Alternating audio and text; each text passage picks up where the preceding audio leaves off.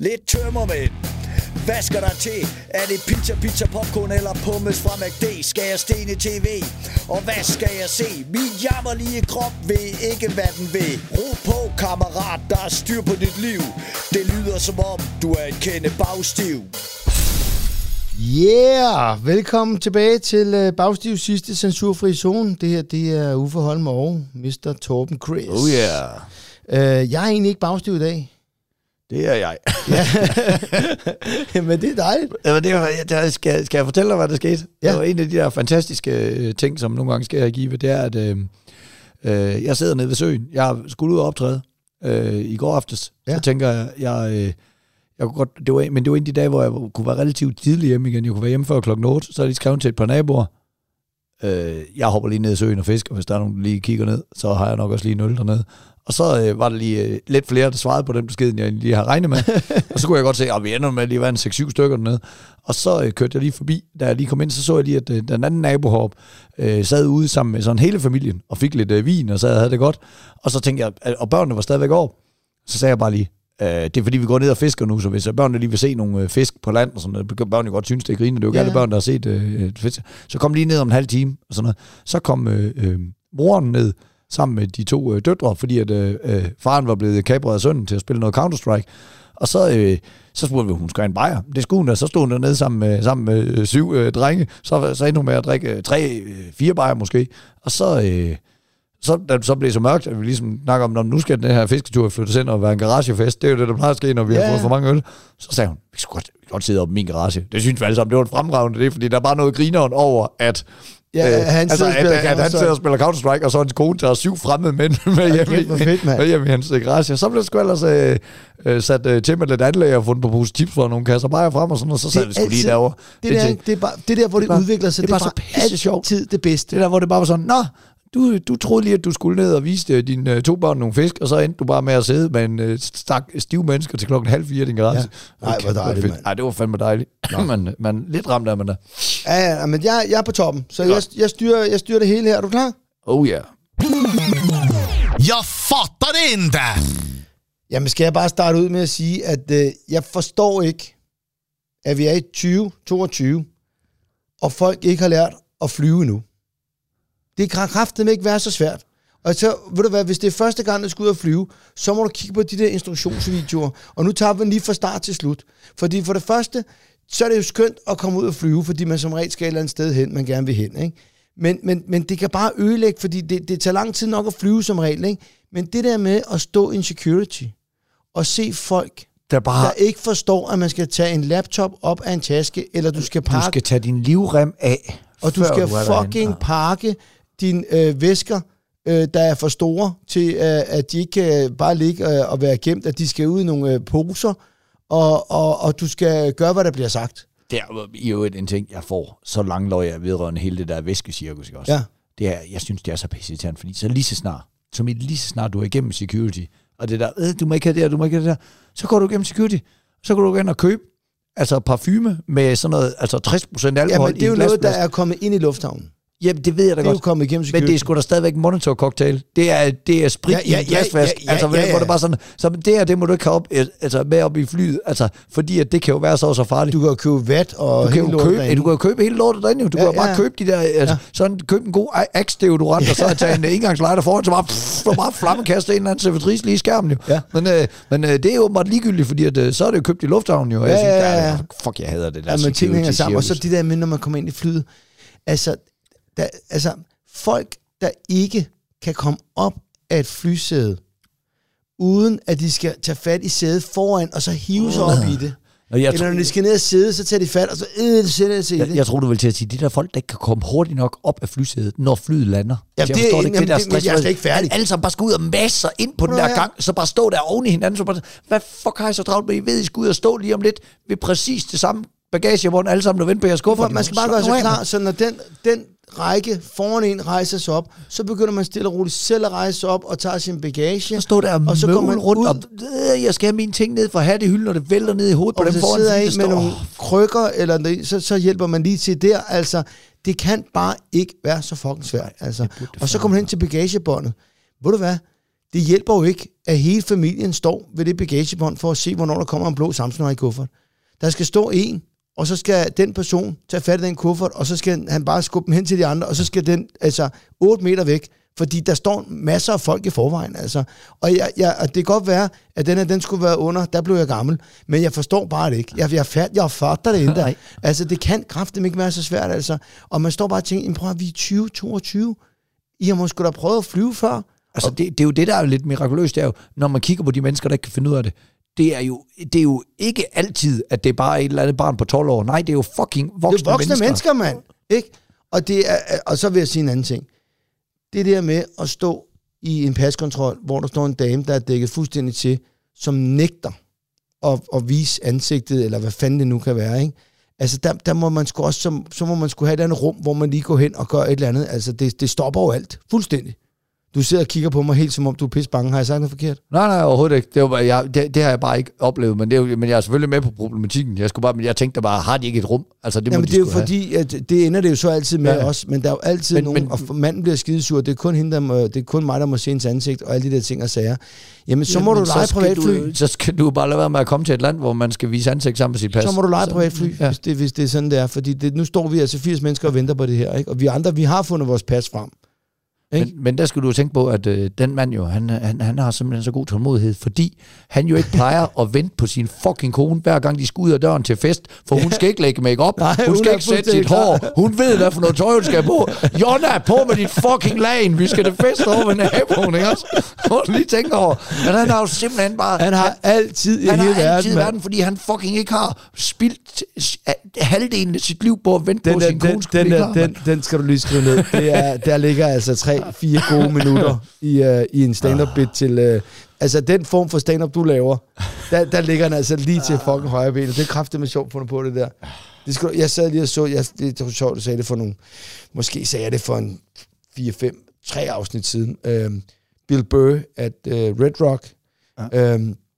Der er en lang historie om, hvor der er en lesbisk pige, der er gået ind i ham, og han er kommet frem til, hvorfor hun var så sur. Det var, fordi hun var lesbisk, fordi hun var jo gift med en kvinde. Ja, og det er meget sjovt set. Ja, altså, det der med, han vidste fuldstændig, han var selv gift med en kvinde, han vidste lige, hvad for en lortedag hun har haft. Altså, det var bare meget sjovt. Også når vi vender tilbage til den historie med Dave Chappelle, hvor hun ringer der med de der havelamper i de der sten der. Altså, ja, hvad fanden er det for noget, ikke? Ja. Helvede, mand. Jo. Så folk skal fandme lige lære, og det er jo også noget med, vi skal jo alle sammen være der, og hvis der er nogen, der er ude at flyve første gang, så må man gerne hjælpe dem. Ja. Altså også vise tålmodighed og sådan noget, men det kan altså bare være, det kan være lidt for meget. Ja. Hvad har du stadig det armbånd på, det smukfest? Sådan der, du er klar. Yes. Jeg er klar, du. Ja, men du er jo, det er da godt, at du tager de gamle af, og så sætter det nye på, fordi ellers så kunne man jo ikke sige dine arme for de festivaler, der du render rundt på. Nej, jeg er klar til smukfest. Ja. Jeg tager afsted i morgen, ikke? Jeg var bare lige oppe og hente armbåndet, fordi at, jeg fik lidt stress. Det er jo til at være fremstå meget tydeligt, at det her det er jo optaget lidt på forhånd. Ja, det bliver vi nødt til, fordi du bor i Jylland, og jeg bor på Sjælland, så nogle gange så vi er på vej begge to til smukfest i morgen. Det er nemlig det. Så der vil jo helt Vil det være mere oplagt at optage lige efter en smukfest? Ja, men der er ingen af os, der er stemme der, for der er vi jo bare for gamle. Vi kan jo ikke holde til... Det kan ikke lade sig gøre. Vi tænker faktisk på at vente med at optage det her, til vi var på smukfest, men det, altså finde dig på smuk, og få dig hjem på mit hotelværelse for at optage det her. Det kan overhovedet bare glemme. Nej. Og det vil blive noget ustruktureret vrøvl, fordi... Du kommer også med 6 tosser, der har pizza i hovedet, og gaffetape, og en, der har en pik på skulderen, og en 70-årig dame. Altså, alting går galt, når jeg er på festival.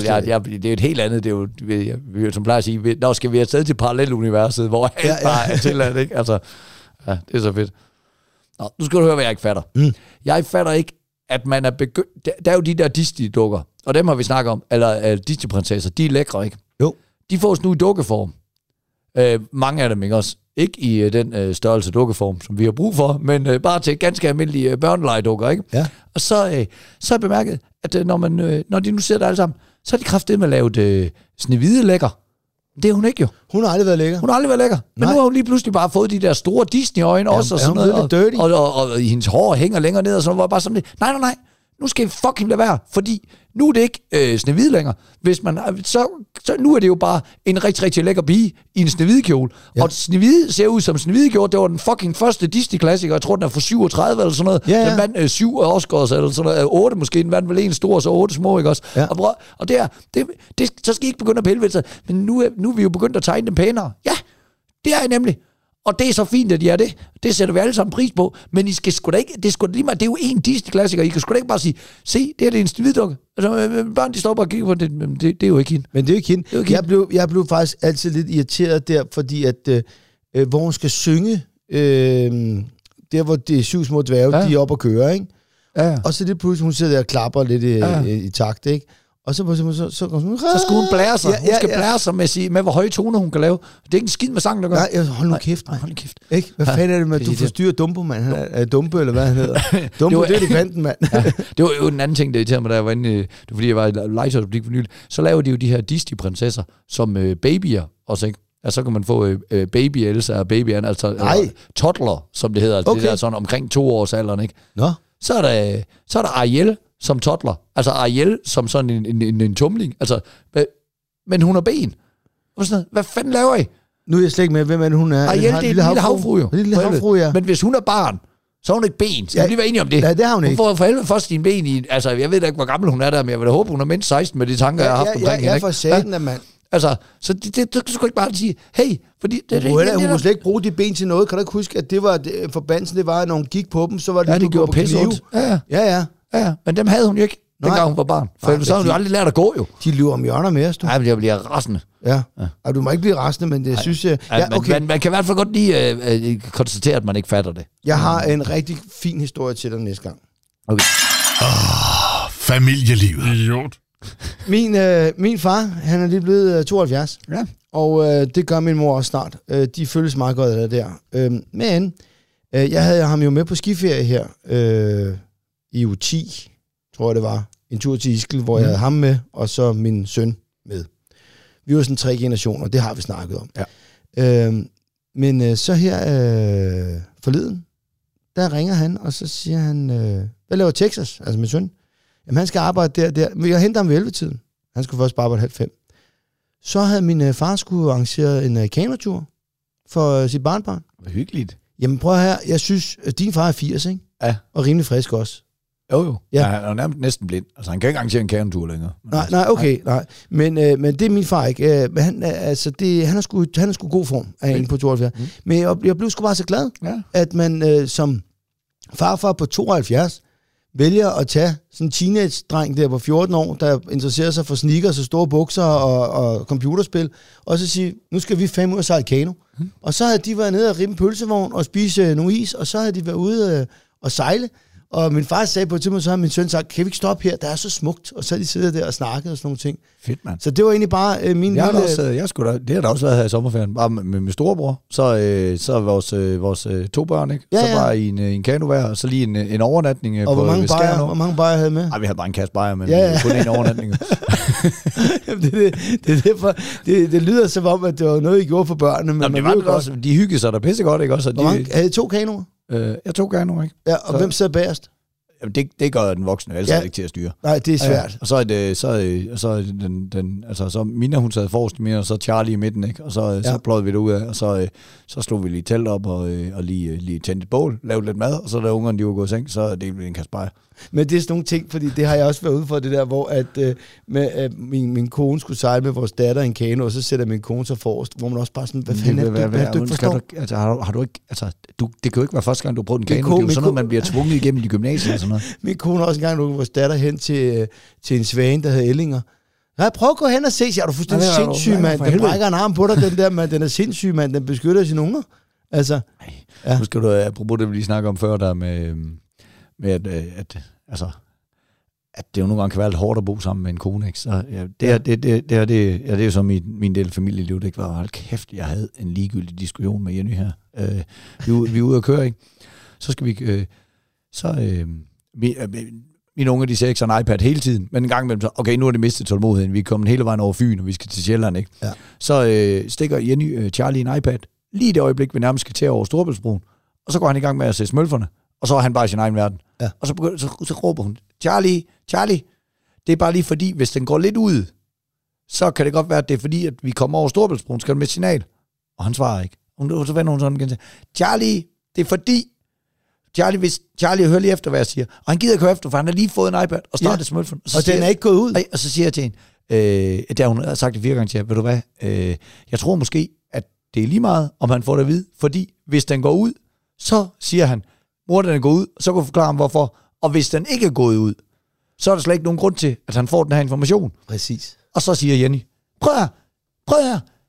Jeg gider bare ikke det der med, at det bare altid er din måde at gøre tingene på. Det er den rigtige måde. Man. Velkommen til min verden. Og hvor var det så lidt? Nej, men det er den eneste grund til, at du bliver sur nu, det er, at det er det jo. Det er 100% min måde, der er den rigtige at gøre det på. Ja. Og jeg siger bare stille og roligt til hende igen. Jeg virkelig arbejder på det der med, at jeg ved godt, hvis jeg bliver sur, så har man lidt tabt diskussionen på det, fordi så bagefter så handler det bare om, hvorfor skal du snakke sådan til mig? Så jeg trækker bare stille og roligt, hvad jeg siger. Jeg bliver faktisk lidt ked af, når du siger, hvorfor skal det altid være på den der måde? Det er dig, der har ret. Fordi jeg synes ikke altid, jeg har ret. Jeg synes bare, at det giver god mening, at du lige som venter for at se, om der bliver en problematik, og hvis du endelig ville fortælle om det, kunne du måske have gjort det lige inden du gav ham iPad. Ja. Og så sidder hun der, og så bliver, men det er bare med alle mulige ting, og det er bare, hvor jeg bare siger, nej, det er ikke med alle mulige ting. Nu skal jeg sige det, hvad det er. De diskussioner, jeg altid tager, det er, når det er noget, der går imod al sund fornuft. Ja. Og det gør det der. Hvorfor sidder du og du ved, at jeg har ret. Ja, og jeg har ret. Det har jeg jo nogle gange. Ja. Det har jeg ikke altid. Nej. Hvis jeg ikke har det, så går jeg ikke ind i diskussionen. Jeg diskuterer ikke ting, hvor jeg ikke er sikker på, hvor argumentationen ikke er 100% min. På et tidspunkt, så diskuterer mig og Jenny. Hun vil gerne, når vi afleverer Charlie hen i børnehaven, så er det sådan 50-50, om de er udenfor eller indenfor, når hun kommer den.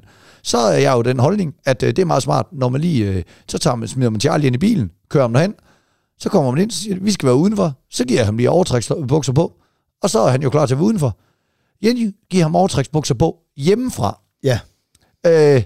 Så siger, det er jeg ligeglad med, du skal bare ikke gøre det, når jeg skal afsted. Jeg gør det jo for at hjælpe, siger, men det er ikke en hjælp, fordi at det er spild af tid. Det kan være, fordi det kan være, at det ikke skal på. Nej, men så hvis han så skal være ude, så er han jo klar til at gå ud.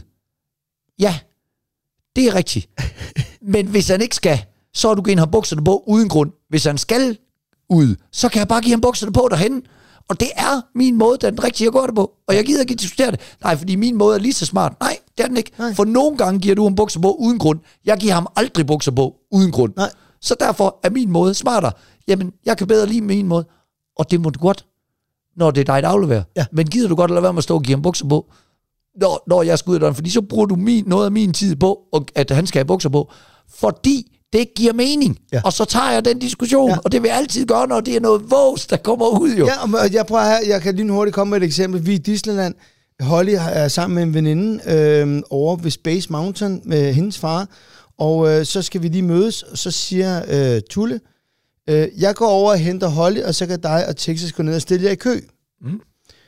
Og så siger jeg, jamen, vi kan jo ikke bare stille os i kø. Jo, så kan Holly bare gå ind til jer og sige, jamen det er også bare, jeg ved bare, altså der er altid nogen, der brokker sig, for så kommer der sådan en lille lyshåret pige, der bare går igennem, og så fordi, ja, min far står derinde. Jo, men du ved, og så siger jeg henter Holly, og så kan I gå derned, ikke også?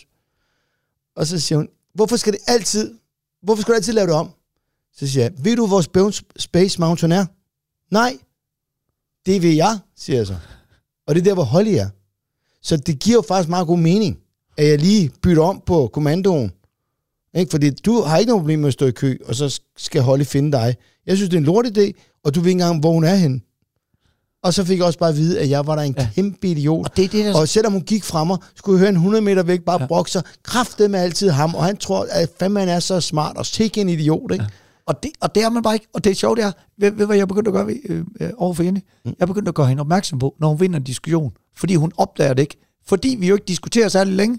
Fordi så siger jeg jo et eller andet, siger, hey, det kunne sgu være, vi skulle gøre sådan, så siger Jenny, nej, prøv, hvis det er meget smartere, hvis du lige vender den sådan der, eller så render vandet af, eller et eller andet går, eller et eller andet, hvor et eller andet hun har styr på, så siger jeg, det er du sgu ret i. Og ved du hvad? Der vandt du lige en diskussion. Ja. Du opdagede det bare slet ikke, fordi jeg ikke stod og holdt stadig fast på et eller andet, der var fuldstændig idiotisk, fordi jeg sagtens kunne høre på logisk argumentation for dig. Men jeg blev simpelthen nødt til at forklare hende. Kan du se, jeg har ikke altid ret. Nogle gange har du også ret. Tænk, at vi er nået dertil, du. Ja. Men jeg vinder jo aldrig en diskussion, fordi min kone er meget bedre til at diskutere, og meget klogere end mig, og har et meget større ordforråd. Så jeg vinder aldrig noget. Og selvom jeg så vinder det, så ender det bare med, at hun bliver skide sur, og så må jeg undskylde. Men Jenny, hun kan faktisk godt give sig. Det skal hun have. Og hun er rigtig god til at undskylde. Altså bagefter, så kommer hun tit bagefter. Ja. Men hun vil aldrig give sig i øjeblikket. Hun bliver så forståelig. Men jeg kan forstå, at der er mange kvinder, der har det sådan, fordi jeg har lavet nogle jokes på det her, på scenen og sådan noget, hvor der så tit er kvinder, der kommer hen til mig bagefter og siger, men du må da også indrømme, der er der også nogle gange, hvor du godt ved, du tager fejl i en diskussion, og så du bare diskuterer videre, fordi du ikke vil give dig. Nej. Hvis jeg opdager, at jeg tager fejl, så synes jeg, at det er meget mere pinligt at blive ved med at stå og diskutere. Og jeg gør fuldstændig sammen. Jeg laver en Jenny. Når jeg godt kan se, jeg har galt på den, så siger jeg, ved du hvad, jeg spoler lige tilbage og starter med at sige undskyld, fordi du har fuldstændig ret. Og så, men hvorfor skulle vi nå dertil? Fordi, at jeg kan ikke bare hele tiden være sådan en monkey, der bare render rundt og gør, hvad jeg får besked på. Jeg er en voksen mand, jeg bliver nødt til en gang med ham lige at sige, fandme nej du. Altså, det gør man sgu da. Ja, det gør man sgu da, mand. Nå, skal du høre en fed optur? Ja, det skal jeg. Hvis vi der vil, så skal jeg. Jamen, du er der været... Altså, jeg har da været på familieliv. Det synes jeg da. Ja, okay. Yes, ugens optur! Yeah! Bravo! Ja, og det er nu håber jeg, at lytterne derude, de bare vil læne sig tilbage, og så tænke, hvor var det fedt for Uffe. For det kommer til at lyde lidt blærerøvsagtigt, det her. Men der sker det, at da vi er i Paris her for noget tid siden, så spiller Coldplay i Paris. Jeg er ret vild med Coldplay. Jeg har mødt dem et par gange før, fordi jeg har en god ven, der hedder Peter, som kender guitaristen. Det er noget med, de har nogle børn, der går i skole sammen i England og sådan nogle ting. Og de er så også i Paris, vores gode venner der for Danmark, der nu så bor i London. Ikke? Kan du følge med? Ja. Godt. Så de er selvfølgelig inviteret til Coldplay, og så siger de til os, vil I med? Og så siger jeg, det vil vi helt vildt gerne.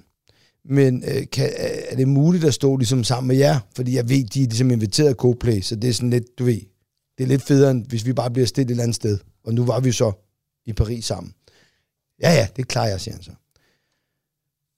Så siger der, Torben, vi står og venter på det der hotel, og så kommer der sådan en sort Mercedes, en kassevogn med plads til 8-9 mennesker, ikke?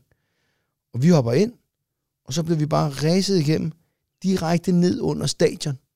Og det er altså stadion, hvor der kan være 80.000 mennesker, ikke? Og de har 4 aftener udsolgt. Det er 320.000 mennesker på 4 dage, ikke? Og det er fucking Coldplay, ikke? Det er vildt. Så kommer vi ind, så kommer bare en dame hen. Hallo! Og så står der bare sådan et kæmpe skilt. Coldplay, Family and Friends. Så får vi de der pas, og så går vi ind. Så står Johnny, som er guitaristen i Coldplay. Hey, hi Uffe. Hey Marlene. Hey, how are you doing? You like Paris? Hans kone, Chloe, kommer. Hello. Texas skal ud og spiller bordtennis med deres børn. Vi sidder og spiser en lille middag med Coldplay. Altså kun guitaristen. Fucking rock'n'roll, det der. Altså jeg har aldrig prøvet noget lignende, Torben. Jeg var i chok. Og jeg sagde til ham der, Peter, det er tusind tak. Tusind tak. Fuck, hvor det vildt, ikke? Og så, da vi, så mig og Tulle, vi skal lige ud og ryge en cigaret, så nede for enden, der står en mand med ryggen til os, som laver sådan nogle mærkelige hop, mens han gør sådan med armene op i luften. Og så tænker vi, hvad fanden er det en danser, de plejer ikke at danse med? Så kommer vi op ved siden af ham, så er det fucking Chris Martin, så er det forsangeren. De står og kan ikke med at... Han har sådan nogle ritualer, han skal igennem, ikke? Og så kan han godt se, at han bliver fanget i det der, ikke? Han ser virkelig dum ud, ikke? Så jeg smiler sådan til ham, hey, ikke? Og han laver det der. Og så vender han sig bare om og går. Og så da vi har spist, så kommer hende der manageren ind igen, fuldstændig styr på det, hey, vi er lige inde og have et glas champagne, eller noget hvidvin, eller nogle snacks, vi skal snart ind, og sådan nogle ting. Ja, det vil jeg gerne. Så møder jeg ham, der spiller på trommer der, jeg kan ikke huske, hvad han hedder. Og så 6 minutter før, at de går i gang, så kommer hun hen os, så siger hun, jeg kan se, I har 2 børn med. Ja. I sang nummer 2, der har vi brug for nogle af børnene til at smide sådan nogle kæmpe store balloner ud til publikum. Så hvis de går ned foran scenen, så ligger de der under en præsending. Vil Holly og Texas ikke synes, det var sjovt? Altså, jeg ville synes, det var sjovt. Skal det kun være børn? Men så fik vi lov til, så gik vi ind, og så fordi vi havde Coldplays børn med, så havde vi jo deres bodyguards med i hver sin ende, så vi gik jo bare ind backstage, og så stod vi og kiggede, og så sang nummer 2, så blev børnene hentet, og så smed de der balloner ud, Og det var måske, du ved, 50 balloner. Kæmpe store. Og så de der 80.000 mennesker, de væltede jo bare rundt på det der stadion lige pludselig, de der. Og så måtte vi så gå hen og stille os, og så siger hende der, vil jeg spørge ikke med op til lydmanden? Så er de fucking, lydmanden står altså lige foran scenen, sådan 80 meter væk. Altså det bedste plads på hele stadion. Og så de skulle lave sådan en hel indhegning også. Så der stod Texas med lille Holly på skuldrene, og så Coldplay har lavet sådan nogle armbånd, man får på, og så blinker de, når de så er sådan en lydmand, der bestemmer. Så er der så 80.000 armbånd, der bare blinker. Det er ikke et, du får med hjem. Du får det, og så skal du lade ligge, ikke? Og så den sidste 40 minutter, der fik vi lov til også at komme op og stå, eller stod bare på siden, ikke? Og så fik vi lov til at stå der. Og så der er en sang tilbage. Det var jo et ret fedt show. Så de har et ekstra nummer på 5 numre, hvor de så går under stadion, og så går de op i den anden ende til alle dem, der har haft de dårligste pladser, og så laver de 5 sange foran de der på de dårlige pladser, ikke? Total overskud. Og så, da der er en sang tilbage, så kommer manageren op, og siger hun, okay, we're gonna go now. Og så gik vi bare på de der 2-3 minutter, det tog, hvor den der sang spille, så holdt den der Mercedes igen, og så boom, så bare væk igen. Gik 6 minutter, så stod vi hjemme på hotellet igen. Altså, det er det vildeste optur, jeg har haft. Altså, det var en kæmpe oplevelse. Det kan jeg altså godt mærke. Det kan du bare ikke komme i nærheden af. Nej, der skulle vi nok lige have byttet om på rækkefølgen af de 2 opture her, for det var, nu skal jeg bare sidde og have en lille hyggefortælling om, hvad der sker i mit familieliv. Man kommer aldrig i nærheden af sådan igen. Nogle gange så rammer man bare plet, ikke? Ja, fuck, hvor fedt. Det var eddermame en optur. Altså, det var, måske det mest afbalancerede rockband, og verdens største band i øjeblikket, tror jeg. Altså, simpelthen så søde, og flere, hi, how are you? You like Paris? Ja, it's very nice. Og kæft, der var jeg sgu lidt starstruck der. Det kan jeg fandme godt forstå, man. Det ville jeg sgu godt også have været. Hvad har du optur? Jeg er ikke helt samme skala, vil jeg da godt indrømme, men jeg har jo, altså, min søn Charlie er 5 år nu, ikke? Ja. Og han har bare, altså i nærmest 3 år haft sådan en periode, hvor han bare synes lort er så sjov. Altså, og det bliver bare, og jeg, altså fra han var 2, ikke, så jeg bare sådan, prøv at, det går jo over. Jeg gider jo ikke hele tiden gå og sige, det er ikke sjovt, det er ikke. Og nogle gange er det jo også sjovt, og det må bare han, altså, hundelort, han er sådan en periode, hvor han bare hele tiden sagde hundelort. Ja. Og det er jo, altså, der er jo bare nogle gange, det er sjovt. Altså eksempelvis, så sidder han hjemme ved farmor og farfar, ikke, så siger han, farmor, ja, jeg elsker dig. Ja. Tak, siger hun så. Og hundelort, siger han. Så er det jo sjovt jo. Altså, han siger bare hundelort ret meget, men nogle gange så bliver det bare, hvor man bare sådan, prøv at det er sjovt en gang imellem, Charles, det er bare ikke sjovt hele tiden. Nej, det kan du ikke fortælle på 5 år. det kan man ikke. Men så har vi så sådan et, det er sådan en ting, der opstod allerede med minder, men jeg har sådan, når jeg læser historier for mine børn, jeg er jo ligesom dig, jeg er jo ikke verdensmester at læse, men jeg er fandme god til at finde bog, ikke? Ja. Så må de snakke med billederne. Så stiller de sådan et spørgsmål, så er vi i gang med at læse sådan en gammel bog, som jeg har arvet fra min mormor, det hedder Havekolonien Dyrefryd, hvor der er sådan nogle dyr, der bor sammen, nogle forskellige insekter og sådan noget, der har lavet en havekoloni.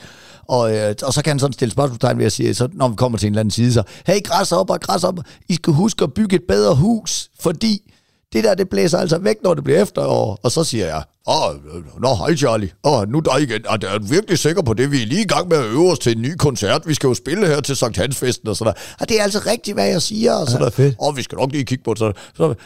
Og så slutter det jo tit med at være lidt, men noget lort. Men så her den anden dag, så kommer vi om til den side, hvor vi kommer til Skarnbassens have. Og Skarnbassen, den lever i gødning, og den sidder bare og æder lort. Den sidder nemlig bare og æder lort, og så går Charlie bare i gang med alt sit lort, og han fatter ingenting. Han bare, hey, Skarnbasse, skal du have lort til aftensmad? Ja, det skal jeg faktisk, Charlie. Jeg er jo et af de dyr, der virkelig godt kan lide lort. Og Charlie kigger bare helt forvirret på mig og sådan noget. Hvorfor siger du det? Jamen, det er Skarnbassen, det er jo ikke mig, du må snakke med Skarnbassen. Ja, du må forstå, Charlie, jeg er jo sådan et dyr, der simpelthen, jeg lever lort jo, jeg lægger mine æg i lort og sådan noget, jeg sidder her oven på en ordentlig møde, det er jo sådan noget, det er jo kolort jo, og hestelort. Og Charlie, det faldt bare helt til jorden, hans lortesnak. Han sad bare sådan, hvad fanden foregår der, far? Jamen, det er ikke noget, jeg finder på. Far, du skal sige det rigtigt. Nej, det er en skarnbasse. Nej, hvor er det sjovt. Det er rigtigt, skarnbassen lever af lort. Og man kan bare se, Charlie, han kunne slet ikke få den i sit hoved sådan. Han sad og troede, nu er jeg kraftedeme med sjov, mand. Nu siger jeg bare, nu ødelægger jeg lige den her historie igen med bare at sige noget med lort. Så var det bare sådan, nej, det er en skarnbasse, du. Og kæft, det havde det sjovt, mand. Jeg kan give dig håb, fordi nu min søn jo, han er 14, og det han har fandme fået god humor. Men det var fuldstændig det samme der, da han var de der 5-6 år. Altså, det er Jamen, det tror jeg bare, at jeg har jo selv arbejdet som pædagog, og pædagog med hjælp af mange år. Jeg ved jo bare godt, der er jo bare en periode, hvor nu det er bare sjovt. Og det er bare... Ja, men prøv at høre, det var så sjovt, fordi at vi står på en restaurant, hvor vi har booket bord til 8, der i Paris. Og så ham Peter der, han siger til hende der, fordi det er bare for dumt til sidst, ikke? Fordi det er sådan noget med, jamen der er bord, I kan bare rykke dem sammen, og de forstår det ikke. Og så siger Peter på et tidspunkt, hey, don't make your problem my problem. Og det hører Texas. Og det synes han er den fedeste sætning, han nogensinde har hørt. Ja. Så hvad jeg har hørt på, at du ved, at du skal lige rydde dit værelse op. Hey. Ja, don't make your problem my problem. Og så siger jeg, sådan kan du ikke bruge det. Sådan kan du ikke bruge det. Fordi det er ikke mit problem, at dit værelse roder. Det er dit værelse, der roder. Det er din lort. Og der er regler her i huset, man roder sit værelse op, inden man går ud og gør et andet ting. Og sådan, ikke? Så den har han også bare fuldstændig misforstået igen. Ikke? Så, men i øvrigt en ret fed sætning. Ja, det er ret fed sætning. Ja, det er ret overskudsagt, ikke? Ugens nedtur. Pis! Jamen, jeg har jo bare allerede nedtur nu, fordi at der på mandag er skolestart. Så den er allerede kommet snigende. Jeg kigger på min kone, så sagde jeg, er du klar til nu at skal have børn tidligt i seng, ind og vække dem, og lave morgenmad, og smøre madpakke, og hente, og hold kæft. Der kan jeg jo sige, synes, at den her sommerferie, den er gået så hurtigt. Ved du hvad, den er gået så hurtigt, men det er jo fordi, der fucking ikke har været noget sommer. Altså man synes jo ikke, det kan jo ikke rigtig være rigtigt, at sommerferien er slut, når der har været 4 dage, hvor vi har haft over 25 grader. Du har jo været ude at rejse, ikke? Men der har, altså, jo, det har jeg, men der har da også været okay vejr, har der ikke det? Nej, der var de der 2 dage, hvor det var over 30 grader. Og det, hvis de nu havde fået delt dem lidt ud, sådan at der havde været nogle flere, og så har der været, altså... Jamen, de sidste 3 dage, der har der været 25 grader, men vi har da grillet af rosé og alt muligt lort. Ikke her. Ikke i Jylland, du. Nå. Nej, det har sgu ikke været. Der er sådan, lige sådan om aftenen, kunne man lige godt lige snige sig til at tænke, nu er det der nogenlunde, men det er sgu, altså, det vil jeg ikke have shorts på dig. Har sgu ikke. Jeg har ikke haft andet end shorts på i 14 dage. Altså. Dit pækhoved. Du har det sgu da meget godt. Hvad fanden klager du over, hvad du har? Jamen, jeg siger bare, at jeg kan godt, at der altid var ferie. Ja, hold kæft, hvor er det fedt. Men det er faktisk... mere, det er tempoet. Men ved du, hvad der er? Det er også fordi, det er ekstra irriterende. Altså, nu kommer vi selvfølgelig også til at lyde som nogle privilegerede pækhoveder igen, men det er jo også fordi, vi er det jo. Det er så irriterende det der med, at når man har arbejdet så der, hvor vi er, hvor man har en vis form for frihed og fleksibilitet, og man kan selv styre sit arbejde, og nu er det, så mødes vi bare lige om aftenen, og lige laver lidt arbejde her, og så tager vi lige ud og optræder der, og sådan noget. Så er det røvirriterende, at hele samfundet stadigvæk bare er bygget op til, de børn, de skal bare være i skole klokken 8. Hvor man var sådan, hvorfor kunne altså, fordi at dengang de gik i børnehave, der nullede man jo, de børn, de blev jo aldrig afleveret før klokken 9, halv 10 stykker, og fik lov til at sove så længe de ville, og så lige pludselig... Og nogle gange så sagde man, du skal da slet ikke i børnehave, vi bliver bare hjemme og holder fri i dag, og sådan nogle ting. Det kan du bare ikke, når det er skole. Og det er også fair nok, det bliver man jo nødt til. Ja. Det bliver man jo nødt til, og det bliver også dejligt, at de kommer i skole, fordi altså, de fylder også meget godt, altså i hverdagen, når man har sådan en ferie der, altså de er der jo hele tiden. Men jeg siger bare, at der er jo ikke rigtig noget skændes om, når der er, du ved, hjemmesbilen har været forbi, og der er is i fryseren, og du ved, man bare går og hygger. Når man ikke skal noget. Men der er ikke nogen, der skal noget. Men det er jo stort set alle konflikter i en familie, starter jo med stress. Altså det starter med, når man har travlt om morgenen, og det er jo også bare, det er jo det bedste, man kan gøre for sig selv, det er, nu her, når det starter, cirkuset starter, ikke også? Ja. Det er... for helvede, bare lige stå 20 minutter før op, men du tror, du skal. Ja, og som jeg sagde for et par programmer siden, lige tænk dig om, inden du gør noget, når det er noget med børn at gøre. Du kan ikke bare gå hen og tage en iPad ud af hånden på børn, selvom du har sagt til dem 2 gange, læg den væk. Du bliver nødt til at sige, nu tager jeg fat i din iPad, fordi nu har jeg sagt det til dig 2 gange. Så hvis du ikke kan finde noget, men det vil svare til, der kommer ind og bare fjerner vores mikrofoner nu, så vil jeg også, hvad fanden laver du? Nej, men det er jo, det, som jeg plejer at sige, at børn er jo meget ligesom fulde mennesker. Altså, de skal jo vide, når det er sidste omgang. De skal det vide flere gange. Nu er det sidste omgang. Hey, nu er der 5 minutter til barn lukker. Nu skal I begynde at finde jeres morgenfest. Ja. Altså, Jamen, det er rigtigt. Det er faktisk godt set. Hvornår fanden har du sagt det?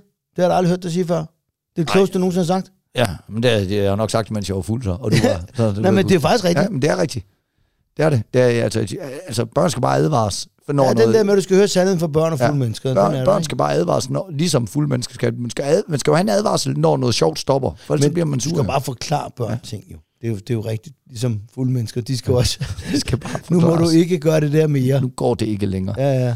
Og jeg har kraftet med, hold kæft, jeg har lavet en god nedtur her. Det var fordi, at jeg troede, jeg kunne lidt for mange ting på en gang, ikke? Men der var sgu da lige en dag her, hvor det var godt vejr, ikke? Nå, ja. Så skulle jeg have fyldt det der badebassin op, fordi at så kunne ungerne lige lege lidt i det, og lige stille en skammel ud og hoppe ned der og sådan noget. Så jeg får det pustet op, får rullet haveslangen ud, som jeg er ned i, og så tænker jeg, nu har jeg haveslangen rullet, så skal jeg lige vande den der blomst også, den der busk, vi har fået plantet nogle nye buske, får jeg lige vandet den, smidt haveslangen hen i, og så står jeg der, det tager sgu lang tid at stå og glo på det der vand, der bliver fyldt i, jeg tænker, lige lidt effektivt. Mine er ikke verdensmester, jeg snakker med sin kanin. Jeg tager lige kaninen ud og går og snakker med den. Så går jeg ærer den imens, så føler jeg ikke helt det i spildtid og bare ude og vente på det der vand. Så selv pludselig så går jeg der med kaninen og tænker, hvad fanden er klokken nu? Ej, robotklædeklipperen, den må være startet nu. Fuck. Så jeg kommer hen, og jeg når sådan lige at tænke, okay, det når jeg lige, den kommer der. Men så kan jeg se, at den har været forbi haveslangen. Ja. Så har den sådan, det er jo ikke, den har ikke taget meget, men den har lige taget sådan 2,5 meter haveslangen. Ja. Nå, det sprøjter ud der, 2,5 meter haveslangen. Nå, fucking pis. Jeg tager så bare det der stykke, som nu er det nye start på haveslangen, hvor hullet får sig ud, ikke også? Så smider det hul op i bassinet, så vandet får sig ud der. Jeg får snakket lidt mere med Arthur, får sat ham ind. Bassinet er fyldt. Så lukker jeg for vandet, og så går jeg ind og går i gang med at forberede noget middagsmad, og varskrue ungerne om, at nu der skulle snart badebassin der, ikke? Så kigger jeg ud af vinduet, så er der næsten ikke noget vand i. Så kraftedeme, mand. Så fordi, at da jeg så smed det der altså stykke af haveslangen i, der var 2,5 meter, altså det hul, der var lidt længe ned, det smed jeg så i, og så var det øverste stykke af haveslangen røgn op, så ligesom havde fået lavet en havert, for så var der jo undertrykt derinde, ikke? Så kraftedeme, så havde jeg bare, så da jeg slukkede for vandet igen, så var kraftedeme bare tømt havesenget igen ud af det der fucking hul i slangen. Jeg skulle ikke have meget spejder i dig alligevel, hva'? Men for helvede, jeg fik så lang løg. Det var bare sådan noget, for helvede, jeg har jo bare haft akvarier, og jeg ved sgu da godt, at selvfølgelig så bliver det, så nu har det jo lavet en havert, selvfølgelig havde det vidste jeg sgu da godt lige med det samme, var bare sådan, det var ikke engang sådan noget med, at jeg undrede mig, jeg tænkte bare, du er sæt med også bare en idiot. Hvorfor fanden skal du løbe og snakke med en kanin, imens du følger det der? Du lige skulle... Er du klar over mig, jeg snakker med vores hamster, Alvin? Det fordi børnene gider sgu da ikke noget med det pis. Sådan er det bare. Det er jo det, man ender med som familiefar. Det er bare sådan, så er der jeg synes, det er skide hyggeligt. Jeg synes sgu da også, det er hyggeligt at gå rundt med den der kanin. Det er sgu da bare... Det er sådan en lille dyr der, ikke? Der er sådan lidt superskurkagtigt. Man går... Vi havde faktisk, når du lige siger det med vand... Vi havde en god ven, der hedder Søren, der ligesom skulle passe vores hus, mens vi var ude at rejse, og det eneste, han sådan set skulle gøre, det var til havehønderne ind, hvis det begyndte at regne, og så den ene dag, der regner det, og det har han så ikke gjort. Så der er sådan 2 hvide hønder, du lige har købt, de er pisse beskidte, så hun skal vaske den i den store køkkenvask, altså ikke hønderne, men selve betrækket, ikke? Og jeg lægger godt mærke til, at vandet bare står og kører, og så slukker det ikke, fordi de gange, hvor jeg slukkede det, så hun skældte mig ud. Du skal ikke blande dig det. Så hun glemte det. Så hele lortet, det var drejet over. Så hele bryggerset, der lå 2 cm vand. Og hun står der med en brækket hånd og prøver at tørre det op. Og jeg kommer også ud med en kniv i hånden. Og så siger hun, pas på, der er glat. Og lige da hun siger det, der glider jeg.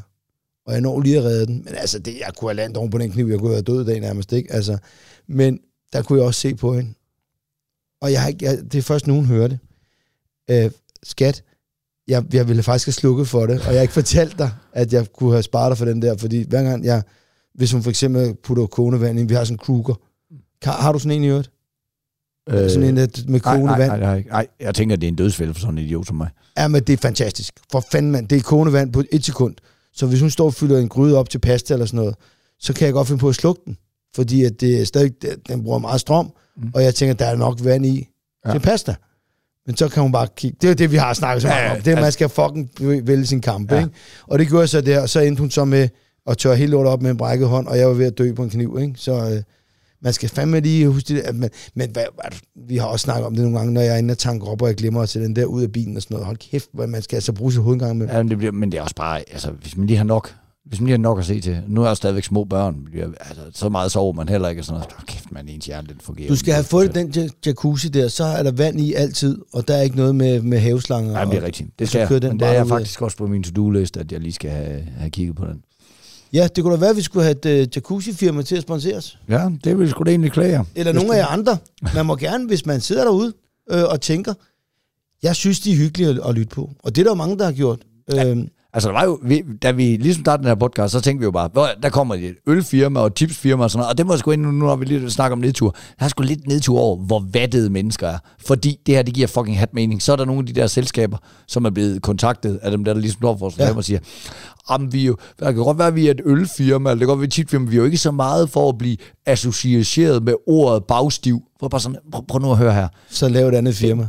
Dem, der lytter til os, har jo nok ikke problemer med titlen af bagstiv for helvede, og det er kun det publikum, jeg henvender sig til. Altså, det var bare sådan, hvad gider folk, eller hvad med at være fucking retarderet? Så altså, det her, det burde være blandt andet, altså chipsfirma, ølfirma og hovedpinepiller. Ja, det vil give mening. Det vil være 3 gode sponsorer. Ja. Men nu har vi haft så mange andre fine sponsorer. Og det må vi fandme være glade for. Hvad hvis man gerne lige...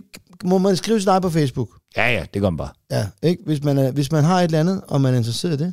Så skriver man sgu bare til Torben Chris. Jeg er til at finde den. Og så er der en eller anden kvik en, der ringer jer op. Ja. Og det er ikke mig eller Torben. Og nej, det er en, der er kvik. Ja, så er vi kørende der, ikke? Det er det, mand. Hvad klør du på? Hvad klør du på, mand? Inget? Jamen, jeg tager den bare hurtigt, fordi det er ikke noget, jeg har set endnu. Okay. Men jeg har set en trailer for det. Den hedder The Samaritan. Ja, Samaritaneren. Ja. Det er Sylvester Stallone. Og det ligner den vildeste actionfilm. Hvor jeg så det var, du ved, Pilu Asbæk. Ja. Ham følger jeg på Instagram. Så har han lagt den op. Så siger han, det er god stil. Så lige pludselig, så skurken. Det er kraftedeme med Pilu Asbæk, du. Så han har altså scoret en rolle, hvor han spiller sammen med fucking Sylvester Stallone. Jeg troede kraftedeme med Sylvester Stallone. Han var for gammel til at lave han er 76, du. 76? Han er 76, han er lige blevet 76. Der bliver man altså også selv gammel, når det er sådan, at det ens actionhelt, de er 76 år. Jo, med kraftedeme, du skal sgu da se, om han står helt ripped, mand. Og det ser helt vildt ud, den film der, mand. Den ser virkelig god ud. Okay. Jeg så bare, det er ikke spons der, men jeg så den 26. august, jeg tror, det er noget Prime Video eller et eller andet, hvor den kommer. Det skal jeg i hvert fald kigge på. Og kæft, den så god ud. Okay. Altså, den så virkelig god ud. Og Pilu ligner den største psykopat med afbleget hår, og han har bare et blik. Han er god til at spille en galning. Jamen, han er også god til at spille. Han er bare god til at spille, jo. Altså, jeg kender ham faktisk lidt, ikke? Og altså, han er meget, meget dygtig. Altså, det er han, altså, da han er med i Game of Thrones, som jo er ret stor. Ja. Altså, han er med, han slår Kingslagerne ihjel næsten, ikke? Han er en gigantisk rolle, han har. En kæmpe rolle, ikke? Og han gør det bare så godt. Altså, han gør det så godt, ikke? Og så... Har du nogensinde hørt Frank Vam fortælle om, da han havde den der rolle der i? Ja. Han havde den der... Det er kraftedeme sjovt. Det er sket, mand. Og det var også det der med Pilo Asbæk, bare havde kommet og bare nailet den der gigantiske monolog, han har på den der bro, og bare, han pløjede bare derud af, bare bare one take, og hele sættet bare klappede i ære, og bare så, fuck, de vilde de der danskere, man, hold kæft, de kan bare deres shit, og sådan noget. Og så kommer Frank Vam, og bare skal sige den der ene lille fæsende replik, og han kan bare ikke finde ud af det. Og han siger det. Det endte jo kraftigt, de endte med at bare måtte dabbe ham, fordi at han bare, altså efter 20 takes, var bare sagde, okay, det er sgu ikke noget at gøre ved, du. Men historien er jo, at de møder nogen i LA, eller nogen, der skriver Game of Thrones, og så siger Frank, jeg kunne fandme godt tænke mig med, og så siger han, du har da godt fået en lille rolle, du kan da spille ham der, præsten der, på der, hvor ham der skal hen der, ikke? Og Frank har jo ikke sagt det til nogen af os. Nej, det var pisse sjovt, det der med, han bare lige pludselig var med. Da han kom frem der, jeg tror, jeg ringede til Rune Klan faktisk. Har du set det? Ja. Hvad fuck sker der, mand? Ikke? Og så har han den der meget engelske accent der. Det er ikke Frank Vam. Det har der aldrig været, det der. Men og det sjove er, at jeg sad og snakkede med ham om det en gang, og så siger jeg, okay, der er alligevel en del danskere med. Der har været Dar Salim med, der har været Birgitte, der har været Nikolaj Koster-Valdau, og der har været Pilu Asbæk, og så dig, Frank, hvorefter han kigger på mig, og siger det kun på den måde, som Frank kan. Ja, vi er jo 5, ikke? så meget. Altså, men det synes jeg er så blæret, sådan nogle ting. Det er fandme blæret. Altså, det er virkelig, virkelig god serie. Noget af det bedste, jeg nogensinde har set. Jeg plejer at sige, at det nærmest er Matador. Game of Thrones er nærmest Matador, bare med nogle svære nogle drager. Fordi det er så godt skruet sammen. Jamen, det er bare et kæmpe cast, og det der med, at karaktererne udvikler sig og sådan noget. Men prøv at følge mig på den her. Matador, det er nogle familier, ikke? Det er Varnes, ikke? Det er Skjern, det er Bank Johansen, og det er Olsenbanden, men det er ham der, Axel Strøby. Altså, det er nogle forskellige familier i den her by. Ja. Det er også nogle forskellige familier, ikke? Du har den ene ende, og der er Reth. Nu, jeg kan ikke udtale de der fucking navn der. Nej. Og så... Nogle, altså, du ved, så Agnes, hun knipper lidt med røde der, ikke? Og så hende der, hun knipper, Koster Valdau knipper med søsteren, du ved. Altså, det kører sådan lidt, du ved. Nå, men jeg kan også godt se den der idé, at man starter også med at synes, at Mads Skjern er den fede, og han er underdog, og sådan noget, så ændrer det sig jo. Altså, det er jo også noget, fuldstændig. Ligesom at man elsker jo hende der... hende med dragen der, ikke? Ja. Og så sidst, så synes man bare, kæft en idiot. Ja, det synes jeg til gengæld, det gik lidt for hurtigt. Der kan man godt mærke, at de havde lidt travlt. Altså, hendes karakter, synes jeg godt, kunne have ændret sig langsommere. Ja. Altså ligesom, fordi det var så fedt med Koster Valdau, det var lige, at den blev ændret så langsomt, hans karakter, at man lige pludselig så sad man bare tænkt, hvornår fanden jeg begyndt at holde så meget af ham? Men fuck, han kæft for en fed, ikke? Men hele den udvikling, med, hvor han møder hende der, den høje ridder der, ikke? Og de bliver venner, og så ender han også lige med at knippe til sidst. Ja, så er du jomfru, så gennemknipper han hende, ikke? Det elsker vi jo, det der, ikke? Og i øvrigt også, altså, vi har så mange dygtige skuespillere i Danmark, og Mads Mikkelsen, og altså, det er bare en fornøjelse. Ja, det er fedt. Det er fandme fedt. Så jeg ved ikke, hvorfor vi kom til at snakke omkring det her. Nej, det ved jeg sgu egentlig heller ikke. Men det var da i hvert fald i gang. Jo, det var Pilo Asbæk jo, der kørte ja, det var det sgu. Ja, det var det. Ja, så det er den her The Samaritan, og jeg tror, det er noget, vi skal se i hvert fald. Det er noget, jeg tror, vi skal se den sammen. Det kan sgu da være, en dag. Ja. Så laver vi podcast, og så flækker vi lige med Kasper Beyer og ser den. Det er fandme en god idé. Er det ikke en aftale? Det lyder også som noget, man godt kan følge med i, når det er en god actionfilm, selvom man lige og det er det. Det handler om Sylvester Stallone, der arbejder som skraldemand. Og så er der sådan en... det er bare traileren, så det er ikke noget spoiler, men så er der en dreng, der siger, du ligner ham der efter Samaritan, og så ser han en hjelm hos ham, og så stikker det hele af. Ikke? Ja. Hvad glor du på? Jeg glor på Will Smith. For helvede, jeg har ikke givet at gå ind i det, så du må gerne... Nej, men nu skal du høre. Jeg har set 2 ting med Will Smith. Ja. Først, så jeg sgu King Richard. Jeg havde ikke set den. Han vandt Oscar'en for, fordi at jeg var så træt af ham. Ja. Så jeg skulle lige have det lidt på afstand. Ja. Og så jeg den. Og så var det også bare lige, man kom i tanke om, men for helvede, altså, vi kan jo ikke miste ham som skuespiller, bare fordi han har knaldt Chris Rock ind. Altså, er han god? Han er virkelig god deri. Hvad handler det om? Pissegod film. Jamen, det er jo Serena og Vanessa Williams. Nej, han spiller faren. Venus Williams far der. Ja. Tennispigerne. Ja. Og så ligesom, hvordan han bare har coachet dem, og hvordan han bare har altså alt, det er jo indtil de breaker. Vi følger ham og hans kamp for, at de skal break som store tennisstjerner, hvilket ikke er super nemt, når de er 2 sorte piger i en hvid sport, ikke? Ja. Så han er super fed. Så det så jeg, og så jeg, og det er en virkelig god film. Altså, man tilgiver ham lige med det samme. Okay, altså, ja. Og så da nu er jeg alligevel var i gang med at tilgive ham, så tænker jeg skal lige se den der undskyldning, han har lagt op på YouTube. Jeg gad ikke se. Det var heller ikke godt, men altså, han lægger sig jo fladt ned, og der er jo heller ikke andet at gøre. Men gør han det? Det skulle, ja, fuldstændig. Han siger, jeg har rækket ud til... Chris Rock, han synes, det var lidt noget... Jeg har rækket ud til Chris Rock, og han er stadigvæk ikke klar til at snakke om det, men han siger, der er ingen del af mig synes, at nogen del af det, jeg gjorde den aften, var tilnærmelsesvis i orden. Jeg var... Det var ikke i orden noget. Altså, men ved du hvad, det eneste, der irriterer mig, det er, at den skulle være kommet 2 dage efter. Den skulle være kommet... Du kan ikke sidde der og sige, hold da kæft, det får store konsekvenser for min karriere. Nu må jeg hellere ud og undskylde. Nej, du skal jo undskylde, fordi at du har opdaget, at du er en idiot. Ikke fordi det har haft konsekvenser. Og det er jo også derfor, men jeg siger bare til dig, når du ser den der King Richard, ikke, så er det lige, du kommer i tanke om. Jeg skulle ikke bare undvære. Nej, men der er jo ikke nogen, der undværer ham. Det er da sådan, det er. Men jeg synes, at det var forkert at slå om, og jeg synes, at han skulle have sagt undskyld 2 dage efter. Men det er også en af grundene til, at den sag stak så meget af, som vi gjorde nu, ikke fordi vi skal pløje rundt igen. Men det var jo kraftigt også, fordi akademiet ikke gjorde noget. Altså, han skulle ikke bare have lov til at sætte sig ned bagefter. Så skulle han jo bare have været herved på røv, som den fucking voldsmand, og bare sige, nå, du er sgu ikke velkommen her, din nar. Altså, og de har også udelukket om 10 år. Ja, det er også det. Men det hele var forkert, fordi så vandt han alligevel, og så klappede folk af ham, og det var helt godt. Jeg kan ikke snakke mere om det. Nej, men jeg er glad for, at du havde en god oplevelse med den film, og jeg skal nok få den til. Ja, det kommer du til. Jeg er jo kæmpe tennisfan. Ja. Jeg kan godt lide det der. Den er sindssygt god. Jeg har set tennis med min mor og far, siden jeg var jeg interesserer mig ikke en skid for tennis, og jeg var fuldstændig opslugt af den film. Den eneste grund til, at jeg kender Venus og Serena Williams, det er, at de har været med i Simpsons. Ja. Men så ved jeg også, at de er fugging store, når de får lov til det. Jeg vil så lige sige en anden ting, det er, jeg ved ikke, om jeg har nævnt det, men jeg har læst en bog, der hedder Open med Agassi, Andrew Agassi. Ja. Har jeg nogensinde fortalt om det? Nej. Jeg er ordblind, men det er en af de bøger, jeg har læst.